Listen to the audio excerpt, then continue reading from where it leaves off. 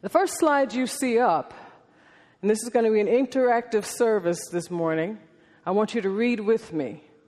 For all have sinned and fall short of the glory of God. Romans 3:6-23. The next one says, for the wages of sin is death, but the gift of God is eternal life through Christ Jesus our Lord. Then there's another. If you declare with your mouth Jesus is Lord and believe in your heart that God raised him from the dead, you will be saved.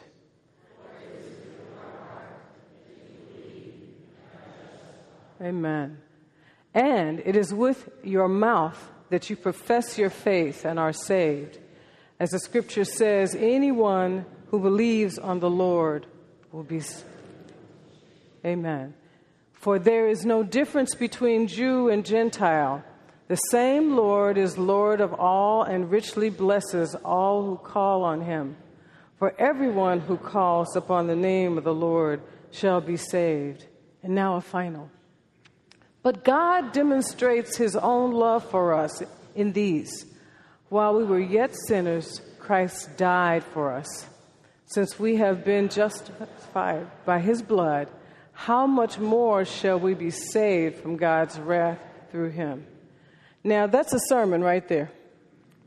You could go home on that, knowing that you're a sinner. But you will also know that God has prepared a way for you. So it's no coincidence that this series begins on Reformation Sunday, where we are reminded of the journey of Martin Luther, who entered his monastic order at the age of 22.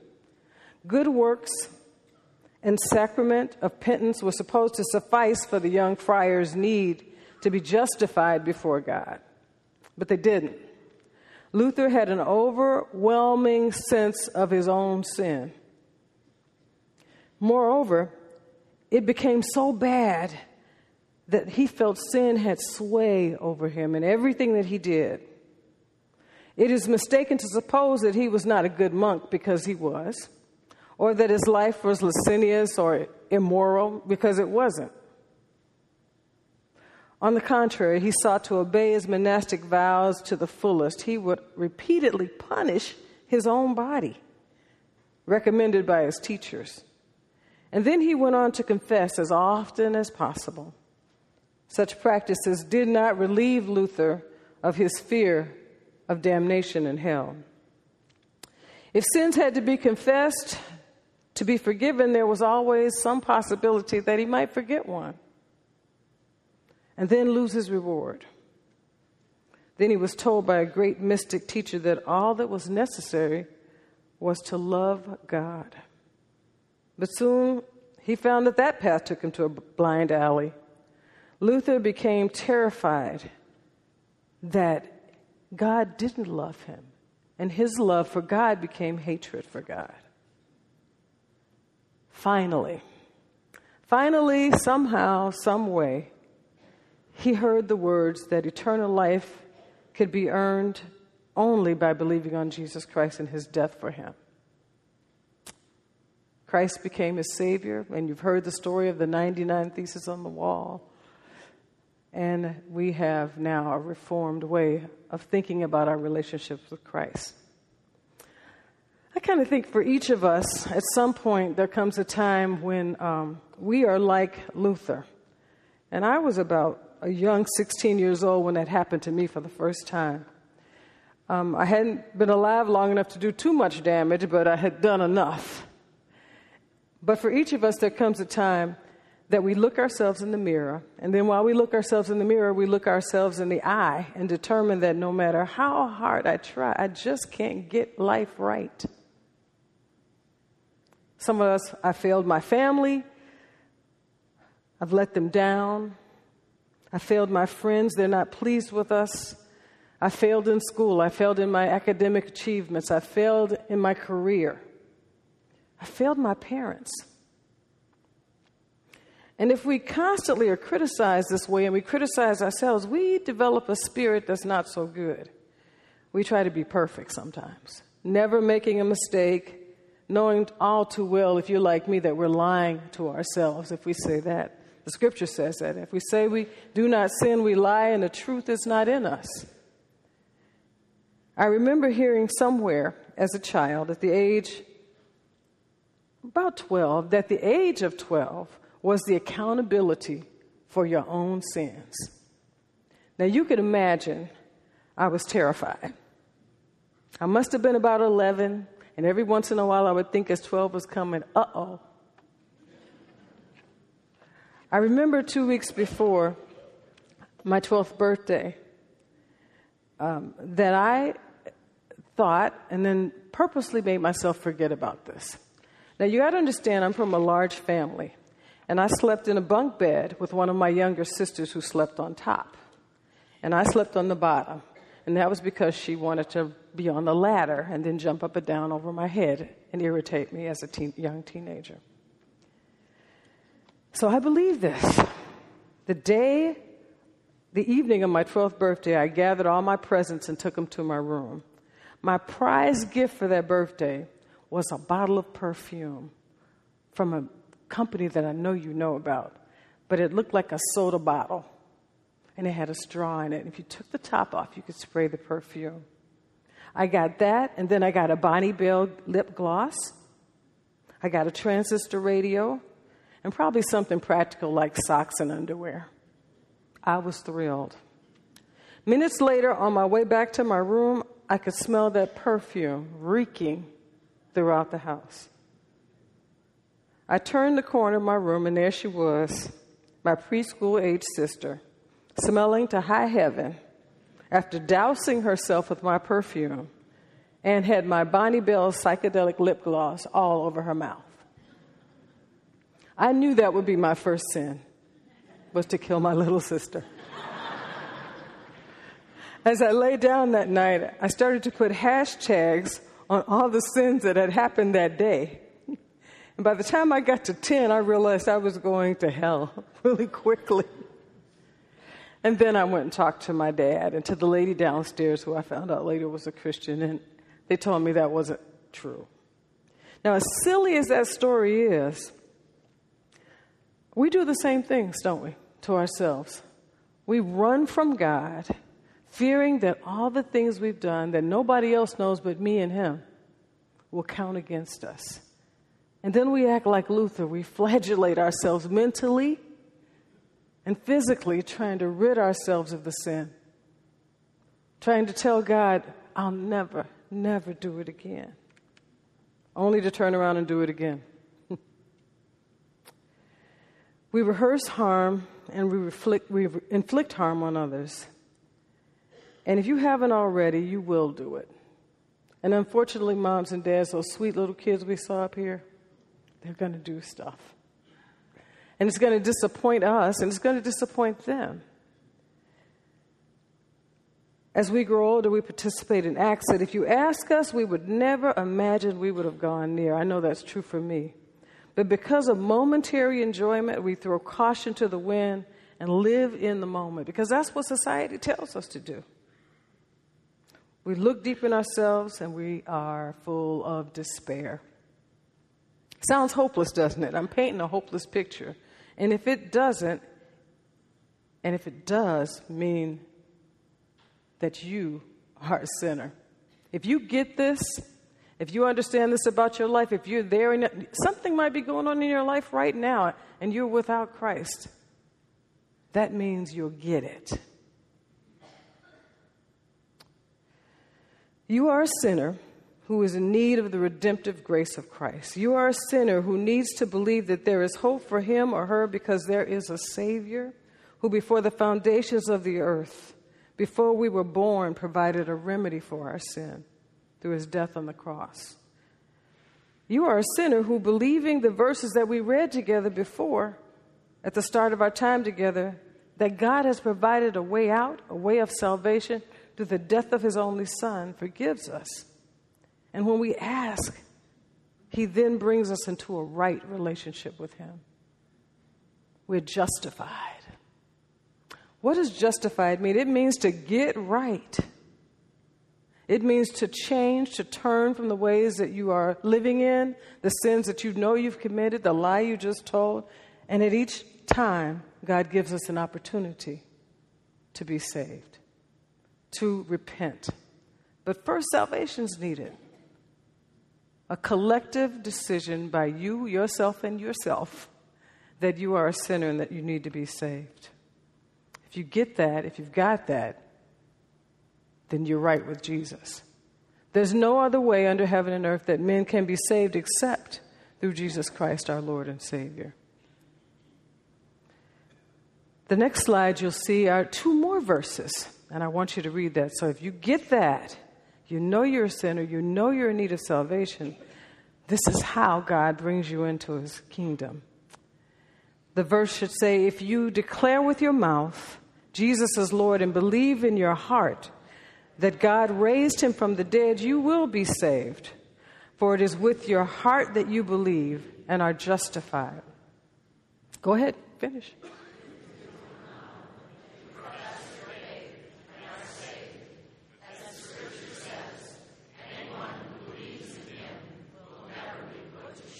Amen. For there is no difference between Jew and Gentile. The same Lord is Lord of all and richly blesses all. For everyone who calls upon the name of the Lord will be saved. Then it goes on to say, but God demonstrates his own love for us in these, while we were sinners, Christ died for us. Since we have now been justified by his blood, how much more shall we be saved from the wrath of God through him? I don't know about you, but another thing I was afraid of was hell. Scared me. Couldn't understand why at every sermon, when I listened to my pastor, I would shudder. And at 16 years old, I'd heard the gospel. I creeped into a church in the inner city of Chicago that was inhabited and multicultural and multiracial in Inglewood, one of those communities you hear about on the news. And as I moved forward, I heard all you need to do is trust Jesus Christ as your Savior. Now, what I didn't know is that they were having communion, and the full loaf of bread was there, and 2 cups, and everybody drank out of the same cup, which I thought was gross then. But that's the way they did communion. And I would come back the next week, and my brother and sister, that same little sister who was reeking in my perfume, attended Sunday school there. And my mom was the type, we went to a missionary Baptist church, but if you couldn't get there, then you went to the closest church around your house. So I went to pick them up, and every week I'd look at the Sunday school papers. I'd listen to the songs they were singing, and they would sing, we're going to a mansion on the Happy Day Express. The letters on the engine are JESUS. The guard calls all for heaven. We gladly answer yes. We're going to a mansion on the Happy Day Express. I am like, what are they telling these kids? I walked around the corner week after week, picking them up, hearing a little bit of the gospel. What I didn't know is the elders saw me. They would wait until I came in, and I would come deeper and deeper into the building because I was curious. You see, I was disillusioned. I was a relatively bright kid at 14 or 15, and Martin Luther King had just been killed, and everybody I knew and the hope for the country, we thought, what's going to happen to our community? And this community was still integrated. And I wanted to know, God, what's going to happen? I mean, the hope for us as a community of people is going to change now. And I don't know if racism will continue, and I don't know about my life, and I don't know where I live, and the questions came and came and came. But every Sunday I'd pick up those kids with their Sunday school papers, read them on the way home, sit with them, help them color, and make them tell me, what did your Sunday school teacher say today? And they would tell me while they were coloring. Eventually, I moved up into the back of the sanctuary and sat in the back seat. And as I told you, I watched them take communion. I watched them take collection. And I knew what this was like because I was church, but I had never heard the Word of God preached so clearly. And maybe I did. Maybe I just wasn't ready to hear it. But at this time in my young life, I needed to hear something. Remember, I started tallying on the wall when I was 12. I stopped tallying. By then, the little lies I told, the little things I did with my friends and what have you, began for what would seem easy to you, hard for a 14 or 15-year-old. I am a sinner. And then finally I heard those verses. And the reason I made us read them together is because the Word of God is powerful all by itself. It doesn't need any additions. It doesn't need any help from us. It cuts asunder because that's all they ever said to me. They saw me come every week, said hello, gave me my sister and brother's papers, and I sat week after week, moved closer into the sermon. And then finally a verse came up. It said, if we confess our sins, He is faithful and just to forgive us and cleanse us from all unrighteousness. And I don't know about you, but I used to clean the bathroom. And I went home probably that next day, hadn't done my chores from Saturday, and it was at the bathtub reaching over the side with the sponge and the brush and the Ajax foaming cleanser probably, and was cleaning that bathtub, and then the verse came to us. God, if you really mean what you say, if you really can keep me and help me not to sin, then I want to believe that. I want to trust that you are powerful and you are able to save. And so began my life with Jesus. I didn't understand all things. It took years and years to get rooted and grounded, but I wanted to. And eventually I went in and sat down in the service. And then by the next year I was teaching Sunday school. And the next year after that. And I grew in the Word of God. And then I got to college and I backslid again. Because they were telling us something else. This is not the only way. I know if you went to college, you heard it. Especially in the 60s and 70s. God is dead. God is silent. He doesn't hear you. And as you take in the words of philosophers, you begin to question. But that was good for me. Questioning sent me back to those elders to ask questions. Why do people believe what this person's saying? Why do they do this? Kept me in church as a college student. And eventually, I felt rooted and grounded in my faith. So if you get it the first time, and you've searched and you've received Christ, now you've got it. Now that you're saved, it doesn't mean that you have your fire insurance and you sit back and you wait for Jesus to come. Some of us do that. We feel comfortable in our faith. We belong to a wonderful church. We do good things. We pay our taxes. We don't kick the dog. We're good to our wives and husbands. We're good to our children. We provide a good education. We do all the things that society says we're supposed to do. But do you think that that's the reason that you were saved? No. It said, before the foundations of the earth, God predestined you and me for a work to do. So we get salvation. We got what the Word of God says to us, and then we go. That's what God commands us to do. If you're anything like me, I can get busy doing things, doing service for Jesus. But I began to put some thought behind the fact, what would Jesus really do? What does He call me to live? How does He call me to live with my brothers and sisters? What does He call me to do? And in Micah 6, we know He says to love mercy, look for kindness, and do justice to those people. And we are in a world and a day and age where it needs us. The world needs us. We shouldn't shriek and say, oh, God, what's going on? Because we have power. Do you realize that when you got saved, God imbued you with the power of His Holy Spirit? And that the expectation is not to sit and twiddle your thumbs. The expectation is get out there and live in the world. We are His righteousness. Create in Christ Jesus before the foundations of the world to do good works. So, you've heard the gospel. And I never do this, but how many of you have trusted Jesus as your Savior? How many of you are thinking about it? I won't ask you to put your hands up. But it's important that you understand the relationship with Christ. That we don't come every Sunday to fill you with the wonderful stories that we do. And we don't come every day, but it's so that you can have eternal life, so that you can live a life rich for Jesus. And then so you can tell other people about what's happened to you. The song, I love to tell the story, will be my theme in glory, to tell the old story of Jesus and his love. That's the gospel. What the anthems the choir sings beautifully every week, if you listen, sometimes they have a theme. And they all share parts of the gospel: justification, sanctification, glorification, redemption, revelation, justification. I would charge you that you know what the gospel is. But let me tell you what the gospel is not. It's not believing a few things about Jesus so you can go to heaven when you die. Jesus never taught that.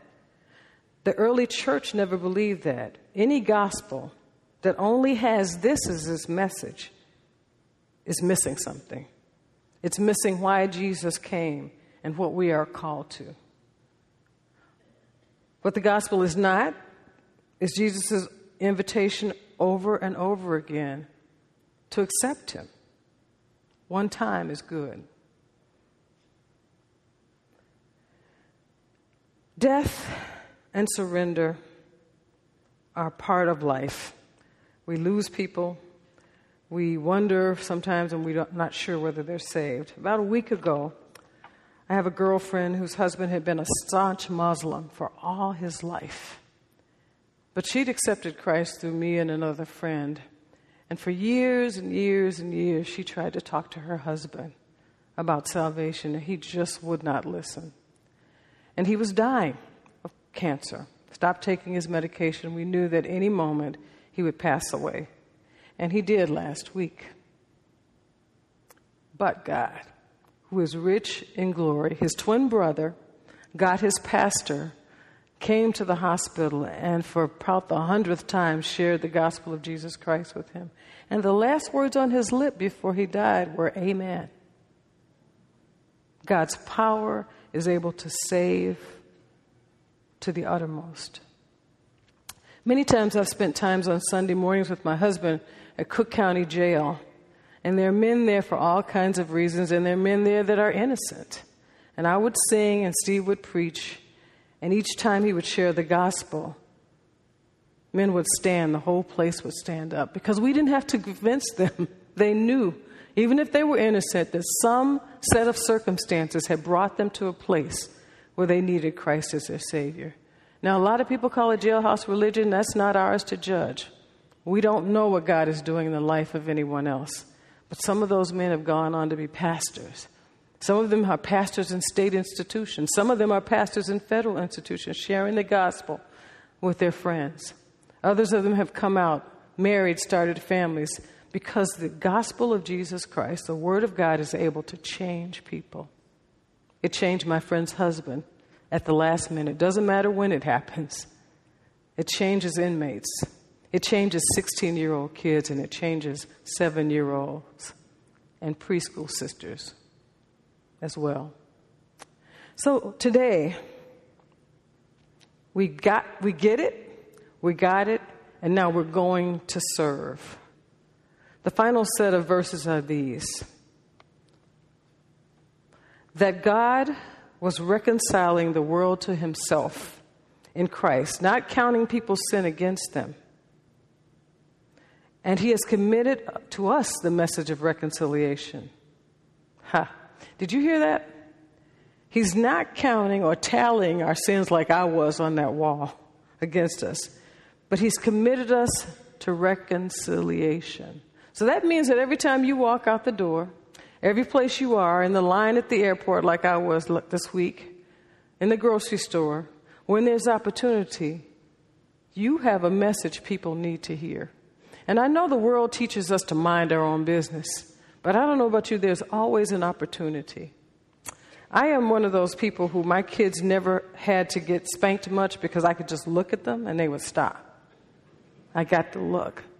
And many times, and some of you have heard this already, that I'd be in the grocery store and some kid would be having a meltdown, flailing himself out of the cart over to the side because he wants whatever they put right there for him to get. And the kid would twist and turn, and all of a sudden he'd catch my eye, and I go, "Stop it." 9 times out of 10, guess what? They stopped. It wasn't a look of evil, like, who is this scary lady telling me what to do? It was like, you and I know what's going on here, right? And it's the same way with our sin. As I would watch that child, the mother would go, "I don't know why he's doing it." And then she would just about have a breakdown with the kid. And I would go, "You know what? You're the parent. Don't be afraid. They're not supposed to be your friend right now." And then eventually, somehow, the conversation would lead to the gospel. "How do you know these things, ma'am?" Well, then there's an opportunity to witness. In airports, a lot of you spend a lot of time in airports. You're executives, I know that. There's always an opportunity to talk about what you heard in church on Sunday with a person, because they'll ask you, "How you doing?" That's not a trite ask. Say, "Well," and they never expect this, "Let me tell you how I'm doing." The gospel is to be shared. You have within you, as a believer, a ministry of reconciliation that the world needs to hear. And so with that, I want to say to you that I was a Christian for almost 20 years after I really did get saved, before I understood something very, very serious about salvation. And I want to share this with you because I don't want you to walk around like me. I knew that I was saved. I knew the gospel. I knew that I should be telling someone, but I didn't really grasp that God is not holding our sin against us. Because sometimes in my mind, I would do something and feel guilty all over again, confess it, go back. And finally, I got the verse that said that he's no longer holding our sins against us. And when you get that, that gives you power, that gives you trajectory to share the gospel. That gives you freedom to preach Jesus the way you've never had before, because people are looking for freedom. People want to know that their sins are not being held against them. That freedom frees us up to live in the world the way we should as Christians. Free from condemnation of sin, free to grow in God's word, free to set captives free. Free to boldly pursue justice in the world, to teach truth that sets those in bondage free, to love mercy, to walk into the incarnational work that God has given us, to go, to be gone doing the work of the Father until he returns for us. Do you get it? Do you get it? So get right. Get free.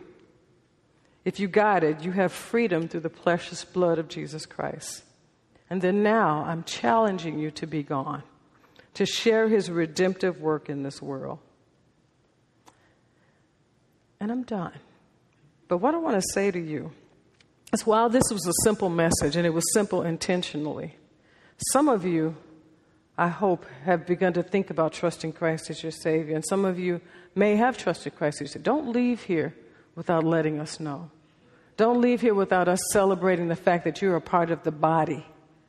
And so there will be folks around out in the commons after we leave here today to take you on a further journey with Jesus Christ. I'm so glad I'm a part of the family of God. I'm cleansed by his blood. Join heirs with Jesus as we travel this side. I'm so glad that I'm a part of the family of God. And if you're not, guys, don't leave here today. I'll be out there. I'll stay here. You can come to my office. You can come to Rick's office. And he will hear your sins. We will talk to you about how to confess them. And then we want you in a right relation with God. So get right.